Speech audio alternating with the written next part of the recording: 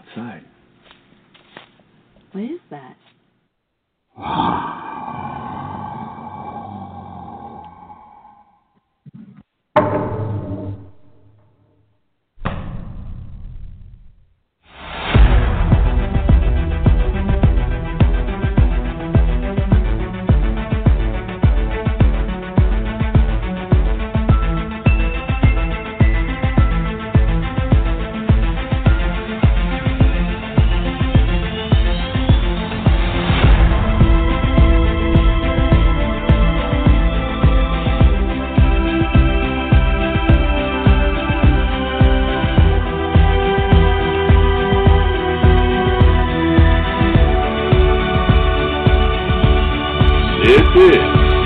Monster X Radio. Welcome to Monster X Radio, everybody. This is Gunnar Monson. I am one of your hosts of Monster X Radio. I am also the founder of the Sasquatch Coffee Company. Sasquatch Coffee, fuel your next adventure. You can check us out online at www.squatchcoffee.com. Next week, we're actually going to be switching over to www.sasquatchcoffee.com.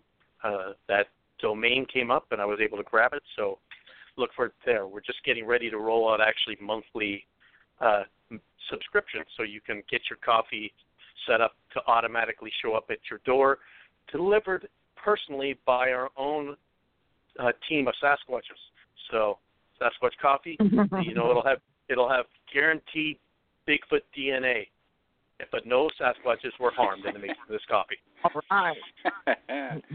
With me tonight is my good friend Shane Corson.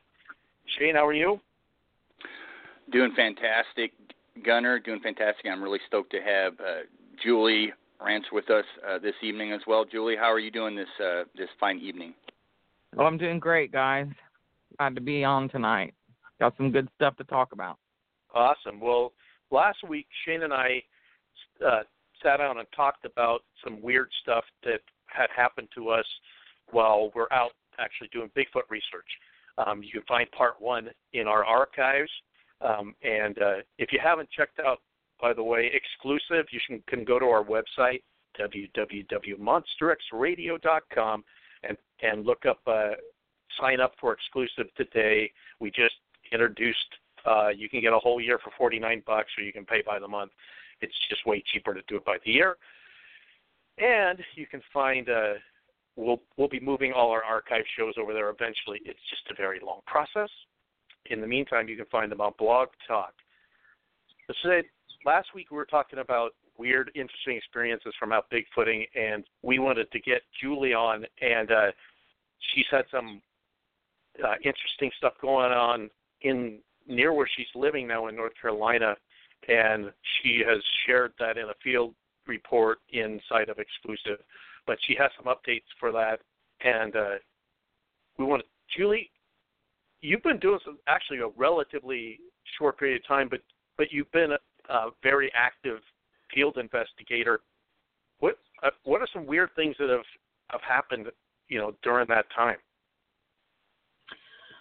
Well, prior to moving to North Carolina, I actually lived in Ohio, which is the other Bigfoot state. There's a lot of things that go on up there. Yeah. So we had our camper out one night in a rural area in Ohio, and near a lot of woods, and we had heard that there was activity in the area. So we spent the day out in the woods, checking things out. Looking for any type of evidence, prints, broken branches, anything that would say that a large creature had been going through there. So, we found some branches that were broken and this and that, but nothing that screamed, hey, there's a Sasquatch out here. So I was like, well, maybe better luck next time. So Jeff had to go back into town, so he took off in the truck, and I just stayed at the camper that night. So I started this fire, and I'm sitting out there by the fire by myself. Nobody's around. All of a sudden, I got this very odd, strange feeling that I was being watched. Not sure why. It just hit me like a ton of bricks. It hit me so hard that I started getting tears in my eyes. My heart started racing, and I was struck with terror. I could barely move. I didn't see anything. I didn't hear anything. All I know is that it felt really odd all of a sudden out there. So I got into the camper, and I called my son, and I was like, man, there's something out there. I don't know what. I don't know why I'm saying this, but I feel there's something out there. And I mean, I made him talk to me for like an hour, and I was scared to death out there. So I finally calmed down, and I went to bed, and next morning I went out, and I was looking around, outside the camper and stuff to just see if anything had happened overnight. And, well, there's this huge pile of leaves behind the camper, and down at the bottom of there's a steep hill, and down at the bottom of that, it was a ravine with some creeks, and, there was there was two different creeks that crisscrossed down there, and there was 3 sets of tracks that came up the side of that hill and went through the leaf pile and along the back side of my camper and then back out into the woods. And one of the tracks was 16 inches long, and it completely blew my mind because whatever that was came up by the camper while I was in there by myself asleep. And it was like, it still bothers me. It was like the 16-inch print, and then there was a 14-inch print, and then there was an 8-inch print, and it was all like beside each other. It just terrified me because I'm like, what could have, who comes walking up the side of a ravine in the middle of the night in the woods of Ohio with no flashlights or anything, barefooted? I don't know. I mean, you could see the toes and the leaves. It was the weight of whatever it was so deep that you could actually see toe impressions through these leaf piles. It blew my mind. Needless to say, I never went back out there by myself camping again. But it just, because I've heard people say, well, I got this really odd feeling. And before I used to discount that a lot because I'm like, yeah, well, you're out in the woods and you're by yourself and you hear things and your eyes play tricks.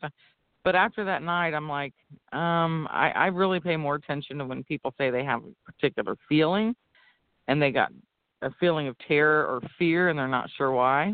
Now I know why. But I would say that was probably the most bizarre thing that happened because, nothing made me trigger to feel that way. I didn't see anything. I didn't hear anything. I didn't smell anything. I just all of a sudden, boom, felt terror. So I've heard people talk about that, and now I know that it happened to me, and I was the world's biggest skeptic until all that happened. Yeah, that's crazy, Julie. That's really crazy. Ohio is one of those states. It's one of the top, as far as numbers go, for Bigfoot sightings and Bigfoot encounters in the country. It's like in the top 3. And I'm not surprised that you possibly had an encounter with a Sasquatch. What's interesting to me is that do you think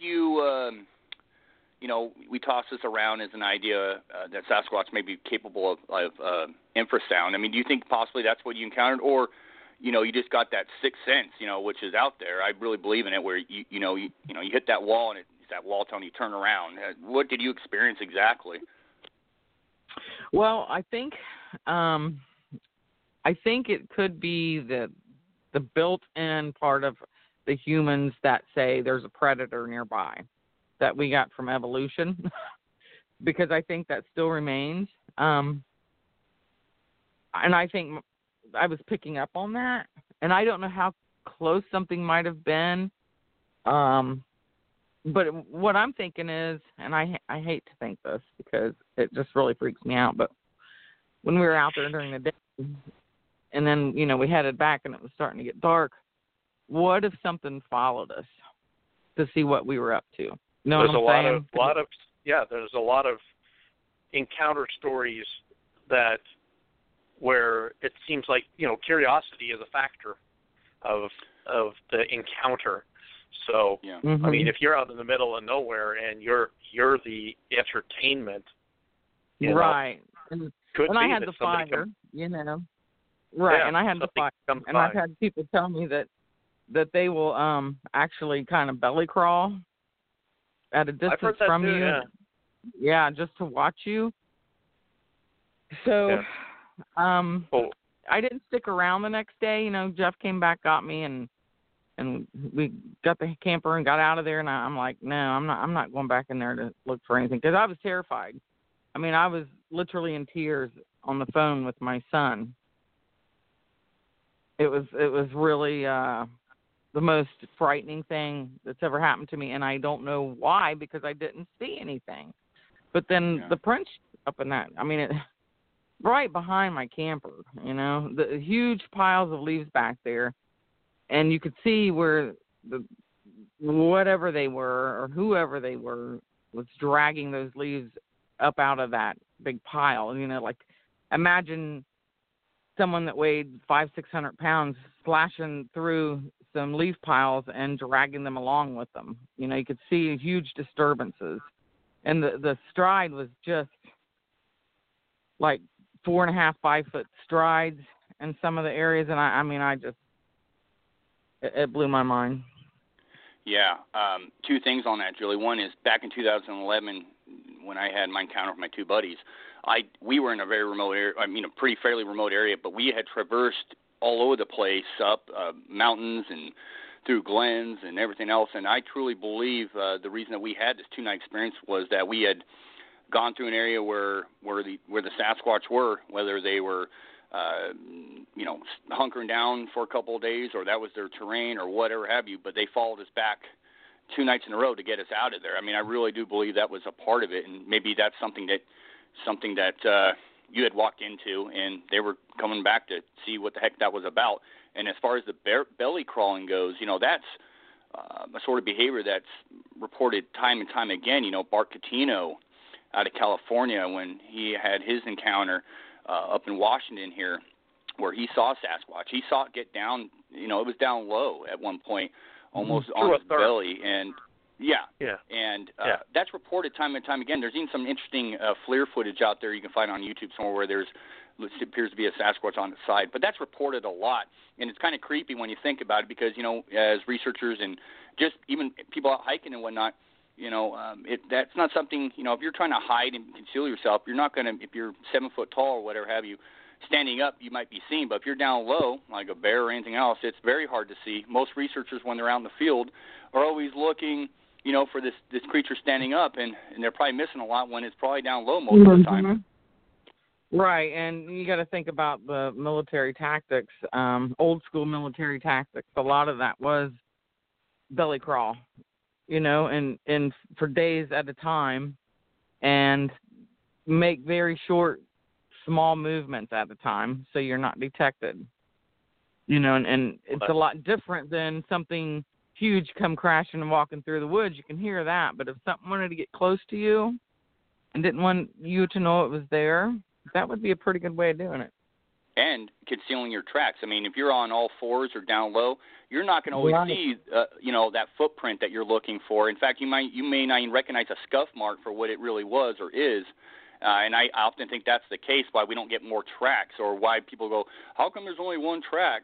Well, do you know what you're looking for, and how do you know that Sasquatch didn't get down on all fours or, whatever have you? I mean, it's just that's just food for thought that I put into my research now. I'm looking for every little detail, and you may have just experienced something like that.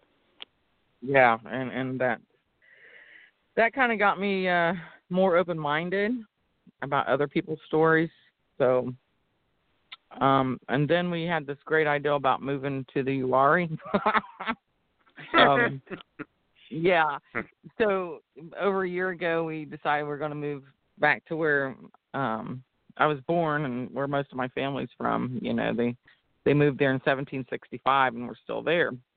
So we go buy this farm on the outer edge of the Uwharrie, and for several months I was hearing some really odd stuff, but I was just like, you know, we just moved there, so I wasn't sure what the noises were normal and what weren't, and, you know, there's farms around there, there's animals, so I didn't really get too excited about it, but I kept hearing some of the same noises over and over that were really peculiar.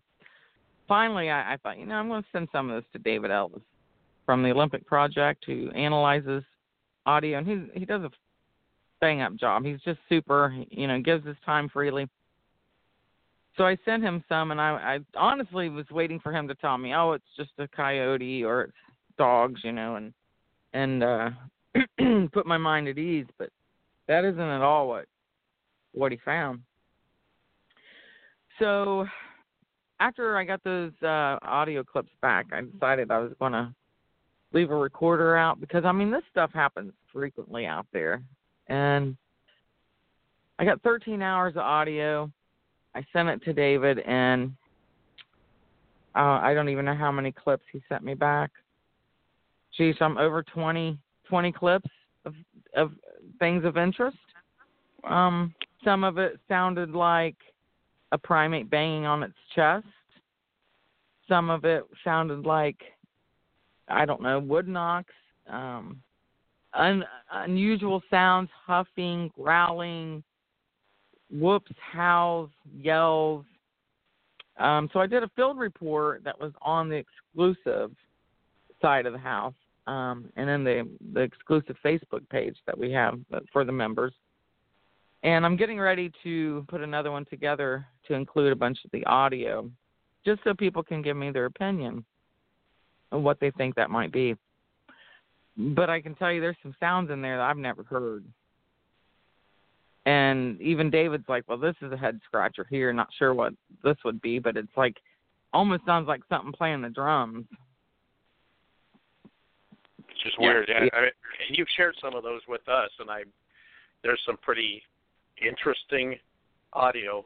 And, of course, we always talk about, you know, audio is so ambiguous, but there is a database to compare, you know, known sounds to unknowns, and then you get a interesting, and some of that stuff is really falls into the interesting category. So yeah, definitely. And even with my ear, I can hear that there's things going on in there that's different, because it's almost like clockwork. Between the hours of 9 and 11, all hell breaks loose out there, and there's a pattern of where these sounds go, and it always ends up over at this big pond on the west side of our property. So yeah, that it's been kind of mind-boggling, and like I said on a couple shows before, unfortunately, you can't just go walking into the woods around there because people own that stuff, and, you know, get your butt shot doing that. So we're coming up with some ideas that we might be able to do that will at least get us closer to where some of those sounds are coming from, because there are a couple roads and a couple dirt roads that track through there. So what we're going to do is utilize those so we could try to get as close as we can. And I'm looking to purchase some night vision binoculars that can see up to 1,000 feet. So I think that might help. Come on, Julie, take one for the team. Just trespass. Right. Yeah, and you're going to come see me in the hospital? Kevlar. Just right. Bulletproof clothing for your new watching accessory. That's right. I mean, and I think everybody thinks, you know, well, why? And that's good, because you answer that question as well. If you know where the sound is coming from, well, first of all, not everybody is inclined to run towards what they think might be a dangerous animal. A couple weeks ago, I interviewed Kyle Gibson and Montra Freitas about an encounter of sorts that they had up in Washington, where they got some interesting pictures. You can find them in the Facebook group, but it's not definitive. But her inclination was actually to go towards what it was, and Kyle actually stopped her because of the weather conditions. The snow was 7 feet, deep, and all of a sudden she was in the direction of continued the direction she wanted to. It would have been a rescue mission instead of. I mean, you got to be smart about these things. We all want the answers, but you got to be smart about it. Number one, I don't want shot. Number two, I don't want the law showing up and, writing me a nice trespassing ticket. But, like I said, we have some ideas about some things that we're going to do to get us closer to where those sounds are coming from. So I'll keep everyone posted, and hopefully I'll get my report together. We're still on vacation. I'm still at the beach, but we're going home for about 5 days, and then we're going to come back. But hopefully when I'm home in those 5 days, I can go ahead and get that report wrote and get some of those audio clips in the exclusive group. Yeah, so if you want to keep up on what's the latest going on with Julie's activity there in North Carolina, the best way to hear about it is to join exclusive. And we're getting ready. I'm actually going through I have a little Sony audio recorder that has gone with me pretty much every time that I've gone out with the Tillamook group, and it's got some interesting things. When I start going back, I'm like, wow, that's some of it. I think is explainable stuff. There's an incident on there with Larry and I where I'm pretty sure we're listening to owls, but at the time it was like a little less. We were a little less clear about it, but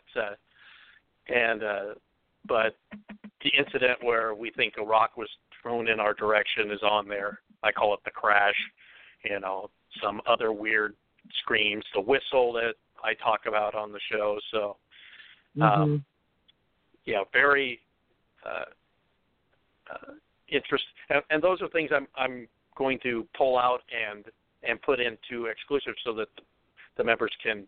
Basically, one of the cool things that we're wanting to do is create a Bigfoot lounge, if you will, so we can go in there and chat with people that are really interested in Bigfoot and share a common perspective or clones, but people that are looking at it not from the paranormal side necessarily, from a scientific and what we can document and we're putting so with some of the bonus content in there, like Bigfoot biometrics and the field research, it actually gives us a chance to talk to people and take people with us out into the field. We're working on doing more video stuff too, because it's and I can tell you that if you see video stuff from Monster X, it's not going to be pictures of shadows, and if I share a picture, it's going to be really clear about what it is. So, and we've had I've found ambiguous stuff when we were going back.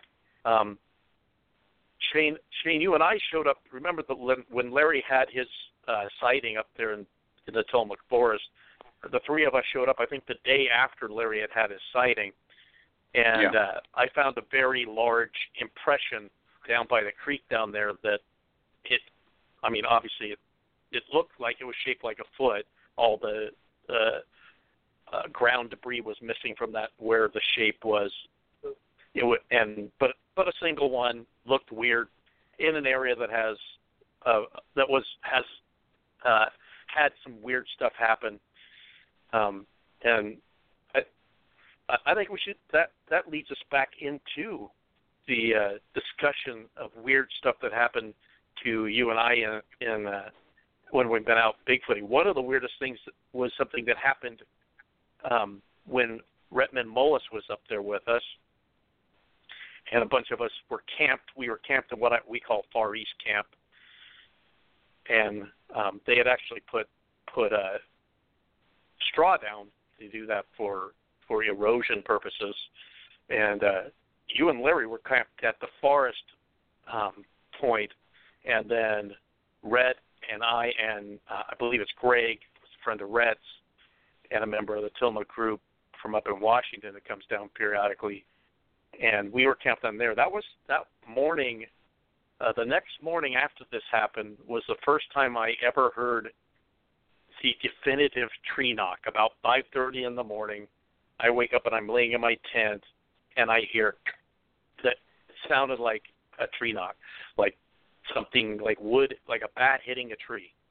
And like it got my attention. And one of the interesting things is when we all got up and came together,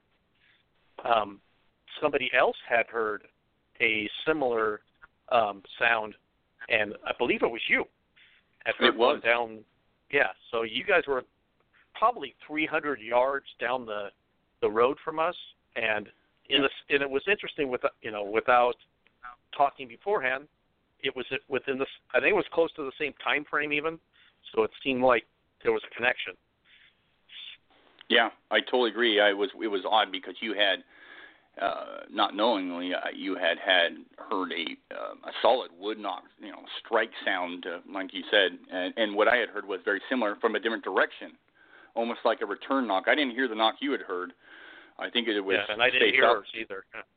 Yeah, by a few minutes or so, and it was a solid. Once again, in that area, I've heard 4 to 5 knocks that I consider very suspicious. We talked about 2 last week. They included something being thrown in our camp and some very ape-like sounds. But the tree knock I had heard was from a different direction, and it was very loud. And let me be upfront and honest here. There was no other Bigfooters in this area. No reason for people to be knocking on trees, especially in that time of morning. It was early morning. It wasn't chopping firewood or anything like that. These were solid tree knocks. And it was kind of interesting because we had some interesting things happen that weekend, around our tents and whatnot. That was interesting when we departed and were hiking around.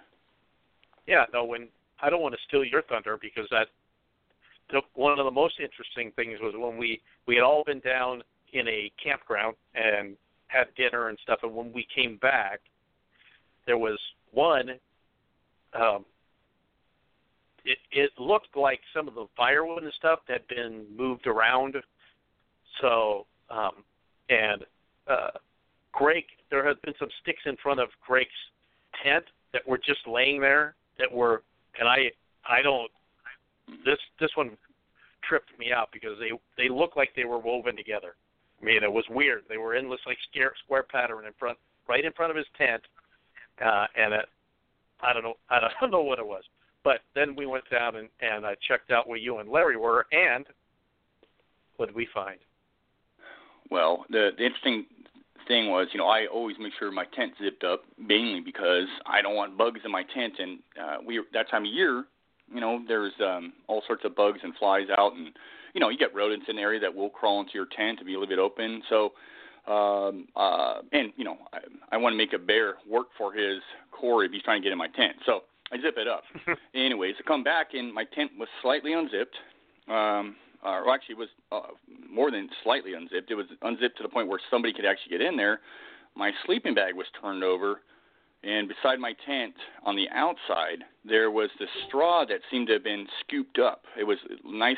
It was flat when we had left, so I always check out my campsite.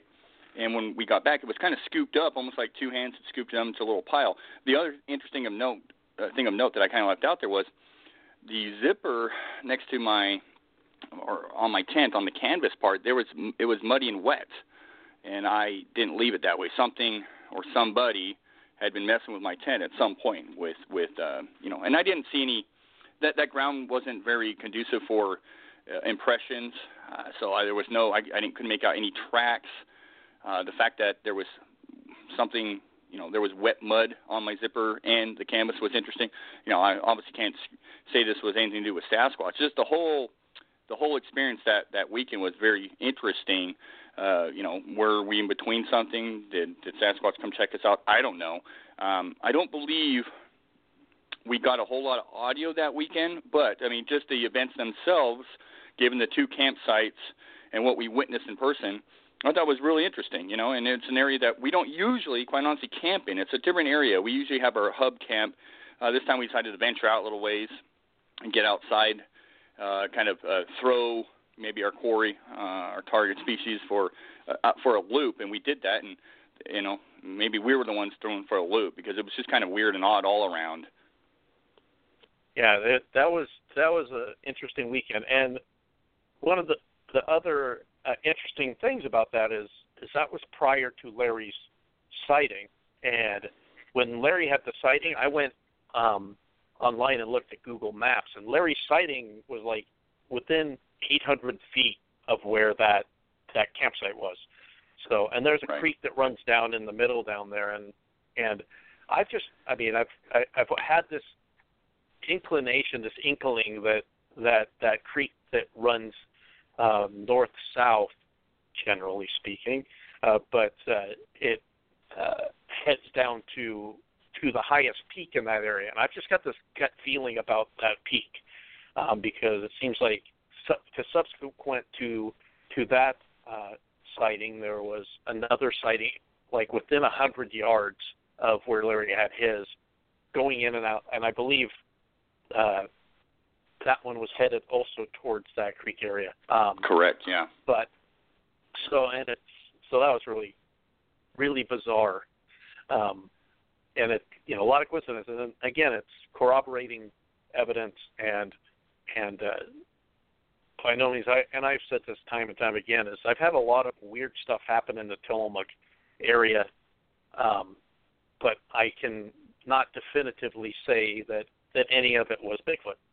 It just, there's stuff that, extremely weird howls. The very first time that I went to the area, when I first met Larry and Cindy Goodell had invited me up there for the weekend, and she came and she brought her grandson, and then it was Larry and I, and we had 2 hours of howls and whoops and all manner of like classic Bigfoot audio vocalization stuff that started, east of camp and a ways east, and then moved through the south, and then at just about straight up midnight, there was a whole bunch of racket and what sounded like something chattering, and then silence. And to this day, Larry, we speculate about what could have been, because you got an animal moving through the forest at night, making a bunch of noise. What is it doing? There's a purpose. They're not just, they're not throwing a party. So we postulate that we might have been listening to a hunt taking place, and that we refer to it as the crescendo. The big ending was when they caught something. And I imagine if I'd heard those noises, I was a deer per se, being pursued by that noise through the woods, I'd keep moving away. And and there's been conversations. People talk about hunting techniques and how Bigfoot, Sasquatch may utilize choke points and other known animals do that. So I'm of the opinion, and it's only an opinion because that's 99.9% of what we have in Bigfooting is opinions, and is that we're talking about the smartest animal in the forest. So to think that they wouldn't they would utilize more sophisticated hunting techniques than say any other animal out there, at least as sophisticated. So right. Plus you think about what they're physically able to do. Yeah, exactly. And to talk a little bit about that area, you have quite a few major rivers coming through the Tillamook area. You have the Trask, you have the Wilson River, you have the Miami, not too far away. You keep going, the Nestucca, Nehalem. You got a bunch of confluences of rivers in that area. You got the coastal range right there where Sasquatch, even in the Tillamook area, Garibaldi, all the way south. You got an absolute ton of Sasquatch sightings on the coast and inland via, towards Tillamook. It dates back to, the Indians, Native Americans, the Nehalem tribe specifically talking about Sasquatch, seeing Sasquatch, and Sasquatch taking their salmon catches right off of lines. And the Highway 6 there that separates, a lot of this area all the way down to the coast, there's been a lot of sightings of road cross sightings. In fact, there was one that you had heard of and reported back to me, Gunner, about a female driving towards Tillamook and a truck driver coming up towards Portland, and they had both came to a stop in the middle of the road because this thing was walking across the road. It had its hand on this truck driver's hood like a semi-truck. He'd probably come to a screeching halt, and she described it. At first she thought it was a bear and realized it was not a bear. It was what people describe as a Bigfoot. Do you remember that report? Oh yeah, it was weird because I owned a grocery for a bunch of years, and everybody's aware that I was very open about my interest in Bigfoot, and had people come in and share stuff with me from time to time, and this guy comes in and says, "Yeah, I'm really mad at my mom. She had a Bigfoot sighting and she didn't tell us about it till later." And I "Oh, you're the one that reported your mom's encounter." Because someone had told me about it, said there was an encounter online. And he said, "No, it must have been my brother," I think he said.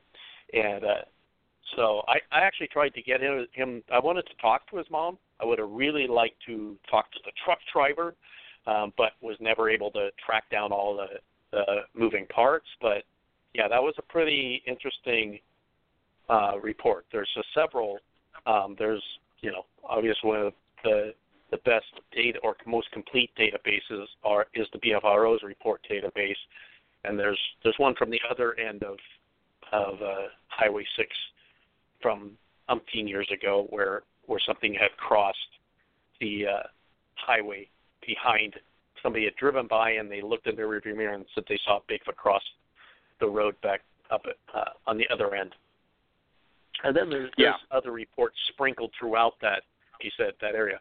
One of the interesting reports, or it wasn't actually a Bigfoot report, but probably 15, 20 years ago, the local paper here, the Headlight Herald, out of Tillamook, used to have the police logs in there, and there was a police log in there about a giant, hairy, naked man being sighted walking in the rain out in the cow fields in Tillamook. And when I went and looked at where that road was, it was the road that it took place was at the foothills of the Coast Range.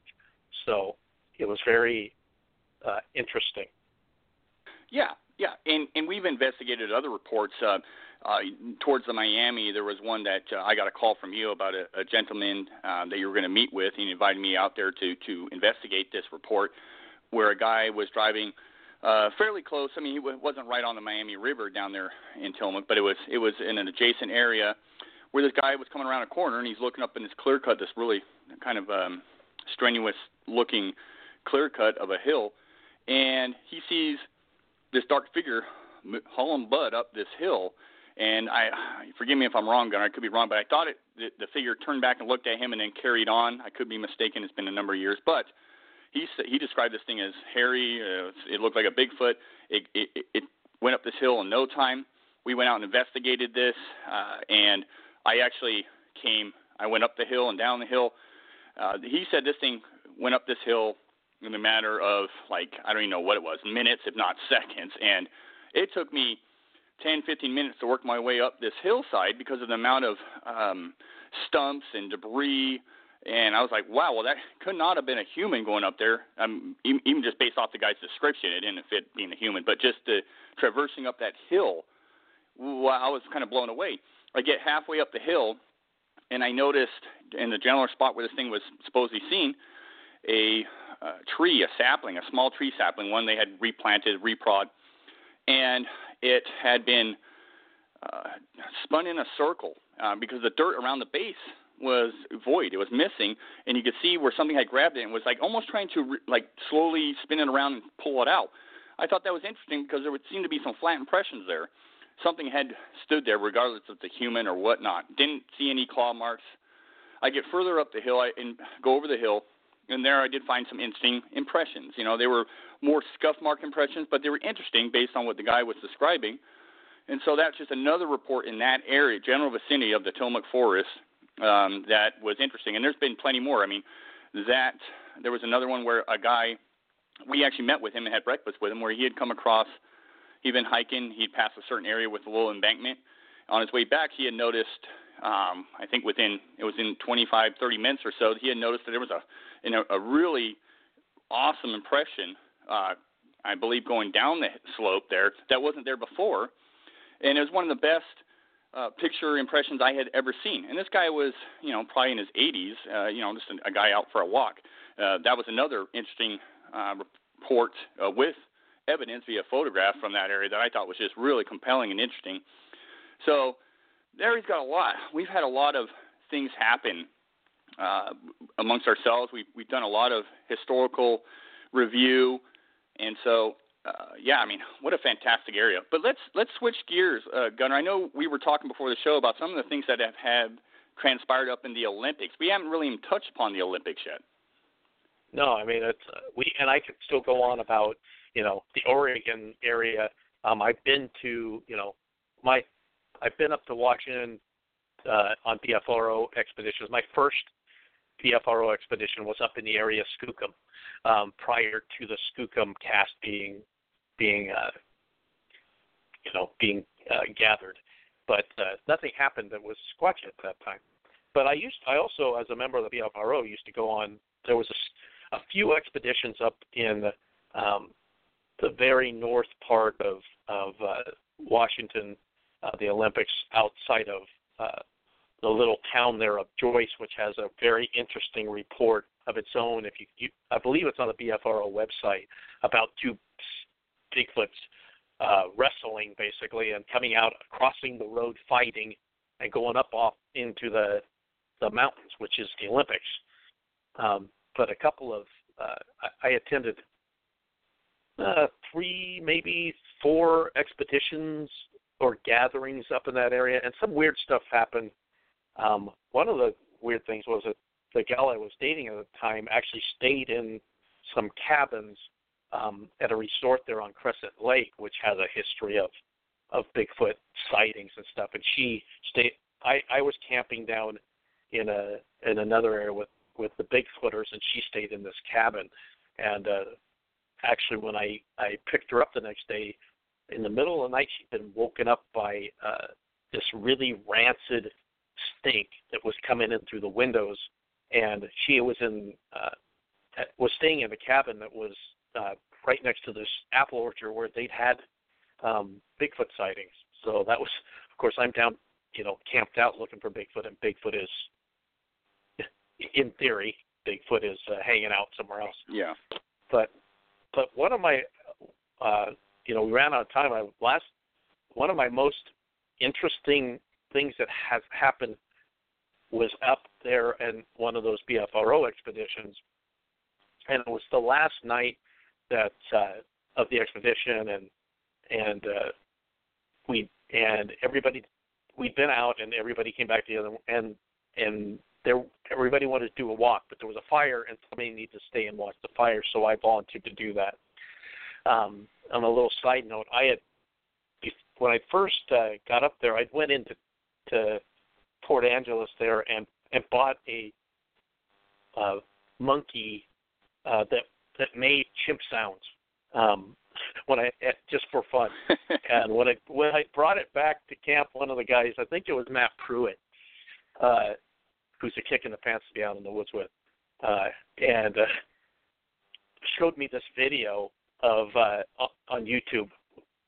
Amazingly, we had some internet access there, of when a gorilla researcher had come into possession of an orphaned gorilla, baby gorilla, and had taken it to this group of gorillas that he had habituated, quote unquote, and the response to the alpha male was to freak out. And so I'm sitting there. So back to the fire, and everybody leaves, and I'm sitting there with that little monkey thing, and it starts making that noise. I'm thinking, oh great, now's when Bigfoot's going to show up and think I stole its baby. But it was really strange. Is when the group was leaving, there was like a really loud owl at the end of camp, and that it was interesting. But just made note of it, and everybody left.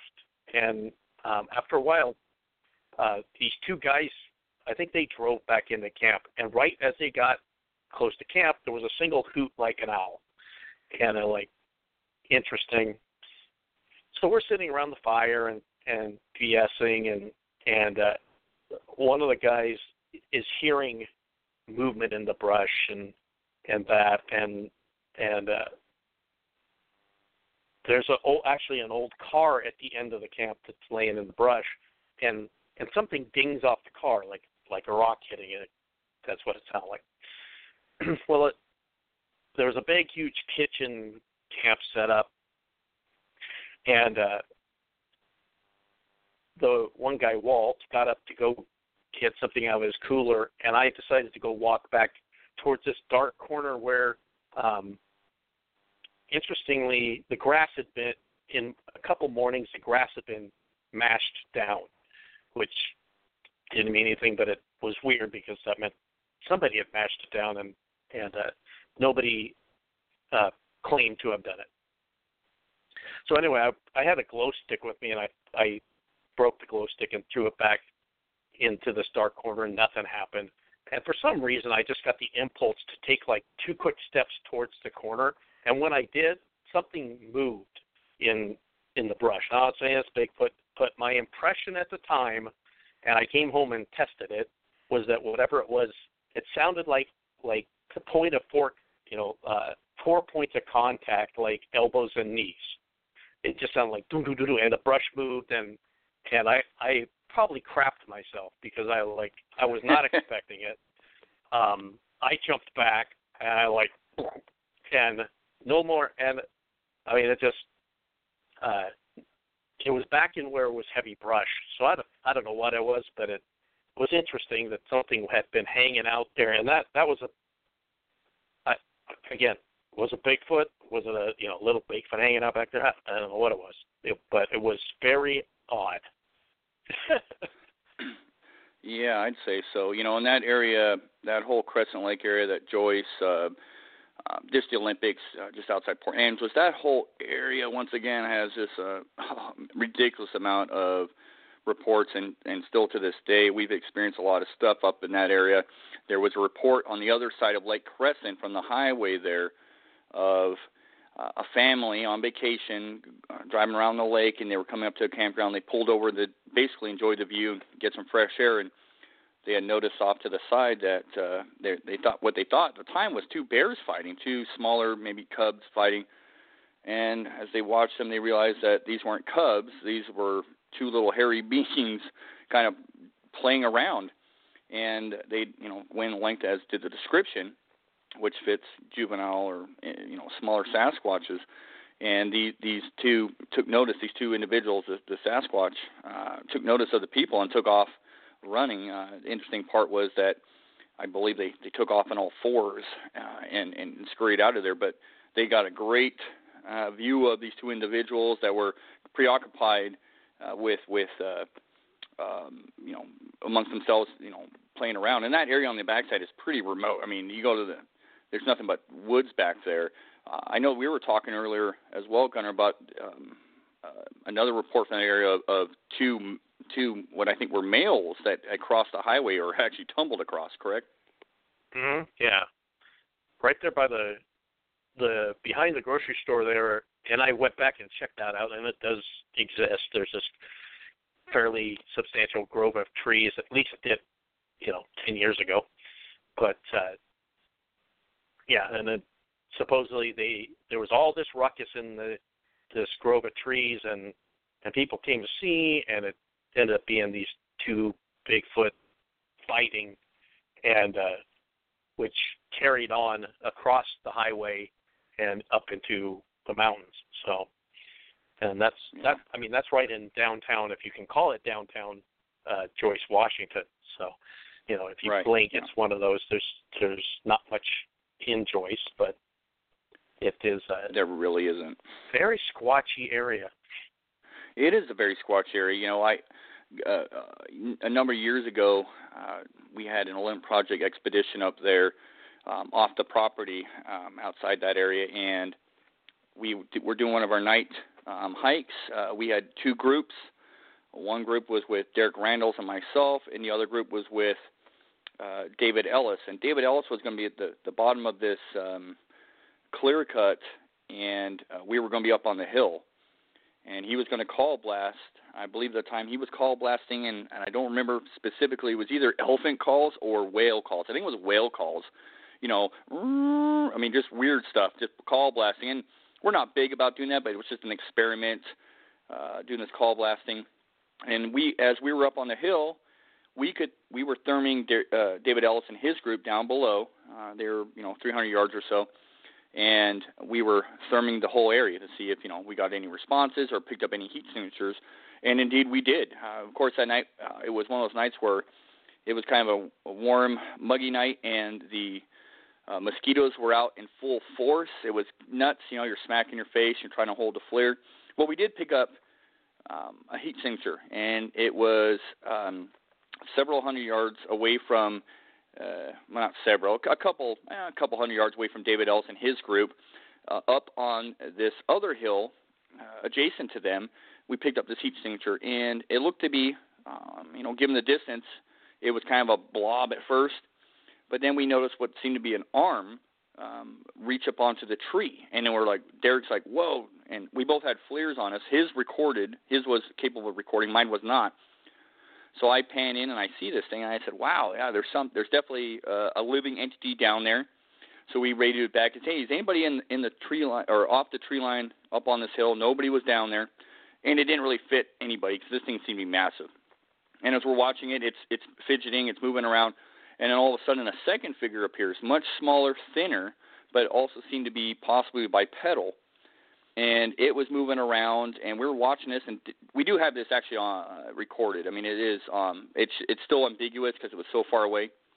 Of course, we're of the approach that let's not just film it. Let's figure out what we're looking at and approach it. So as we're watching it, and we got the target on our FLIR, David Ellis has two individuals approach, head that direction. Well, the smaller one went down and then back up and around and disappeared. And then a little bit later, as David's group approached this second individual, it disappeared as well. Both disappeared. And we've tried to rule out everything from elk. There's a herd of about 40 elk up in this area. This didn't match elk or deer. Whatever it was appeared to be bipedal, appeared to have an arm. And just it seemed to be almost watching possibly David's group. We were at quite a distance up on the hill. I don't think you could see us. And that was just a really interesting event when we approached it, And so we did go back and recreate it. We had Josiah Bernard and he's a really large individual, and I believe Abigail, his wife, joined him, and she's a much smaller individual. And the larger figure that we had filmed on the FLIR was much larger than Josiah. And Josiah's about 6'3". He's a former special forces individual, very built, very muscular, and he paled in comparison to this thing. He's got to run 250. He's got to run 250, 260. I mean, he's a big guy. Yeah, he's a big guy, and this thing he paled in comparison. And the interesting thing was he was closer in size to the smaller individual that we took to be rather thin, compared to this larger individual. And it was their behavior, how they moved around. It was just really odd. We didn't find any impressions or anything, but that was a really interesting FLIR footage to me, given the history of that area. It could have been Sasquatch, quite possibly, in my opinion, but I can't say definitively. So that's just another example.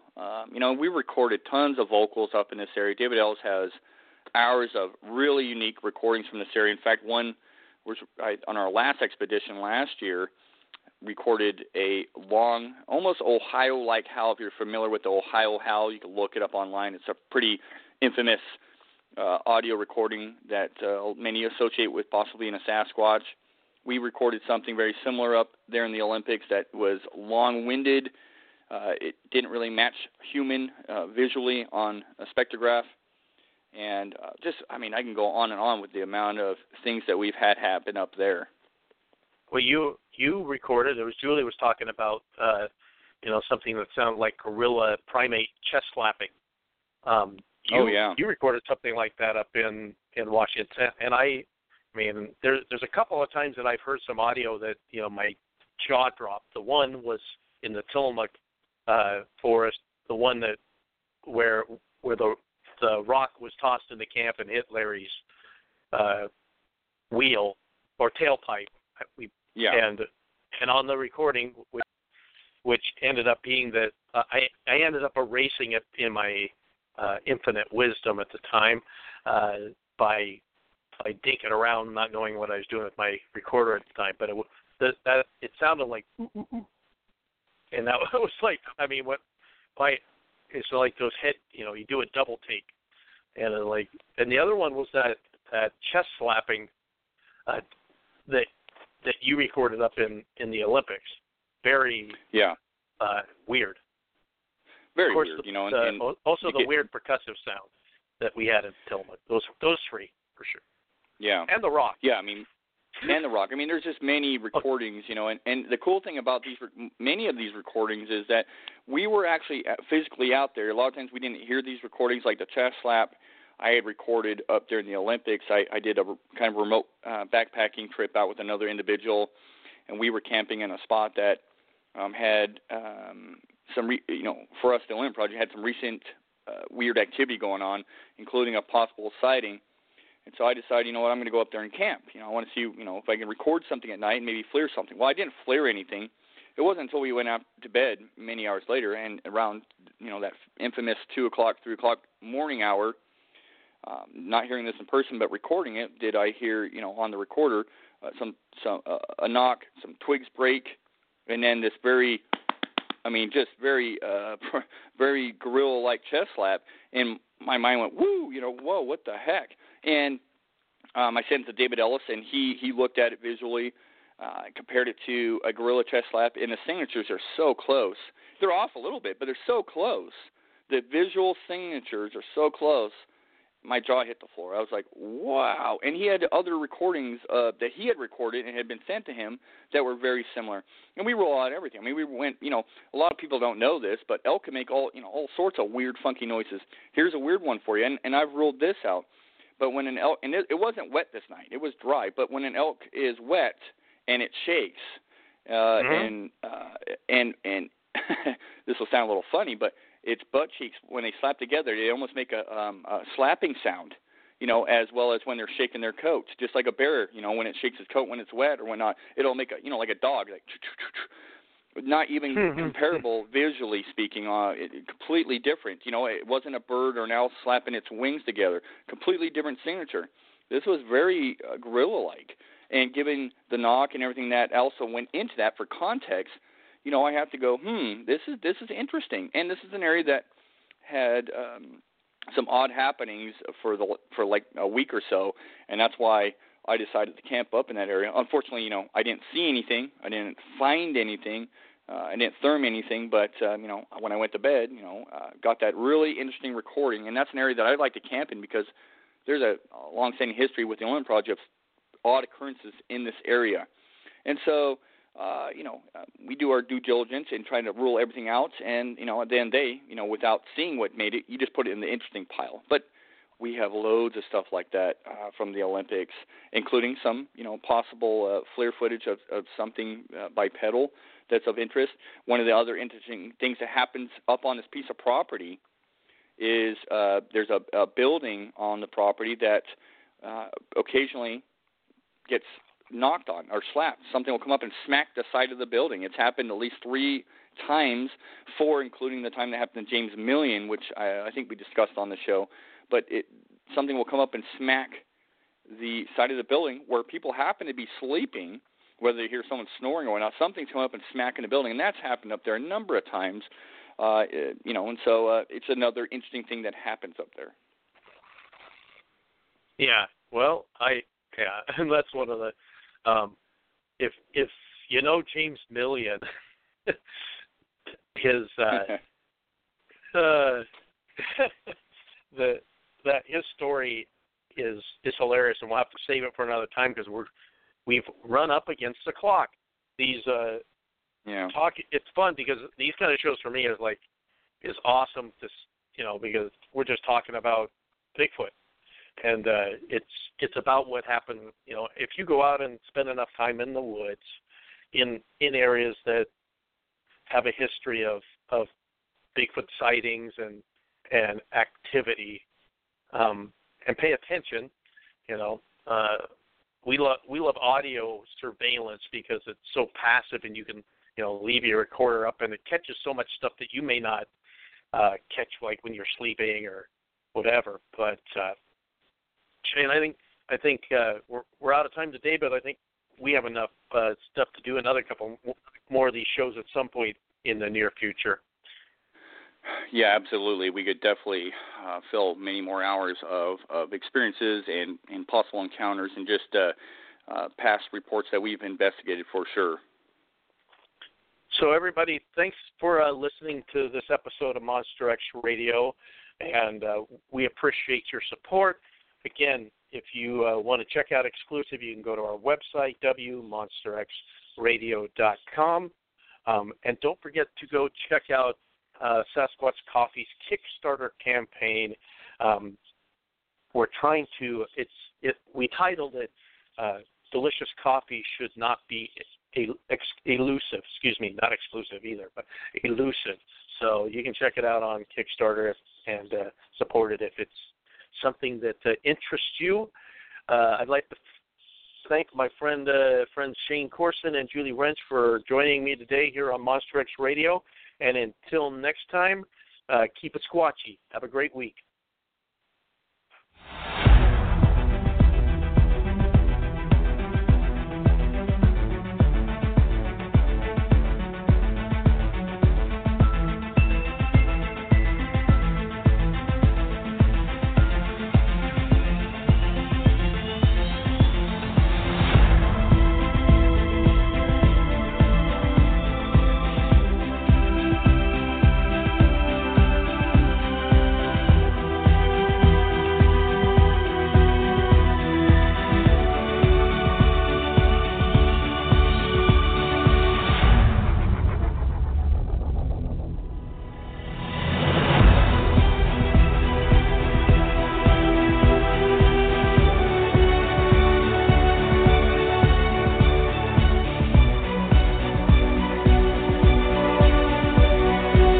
Thank you for joining Monster X Radio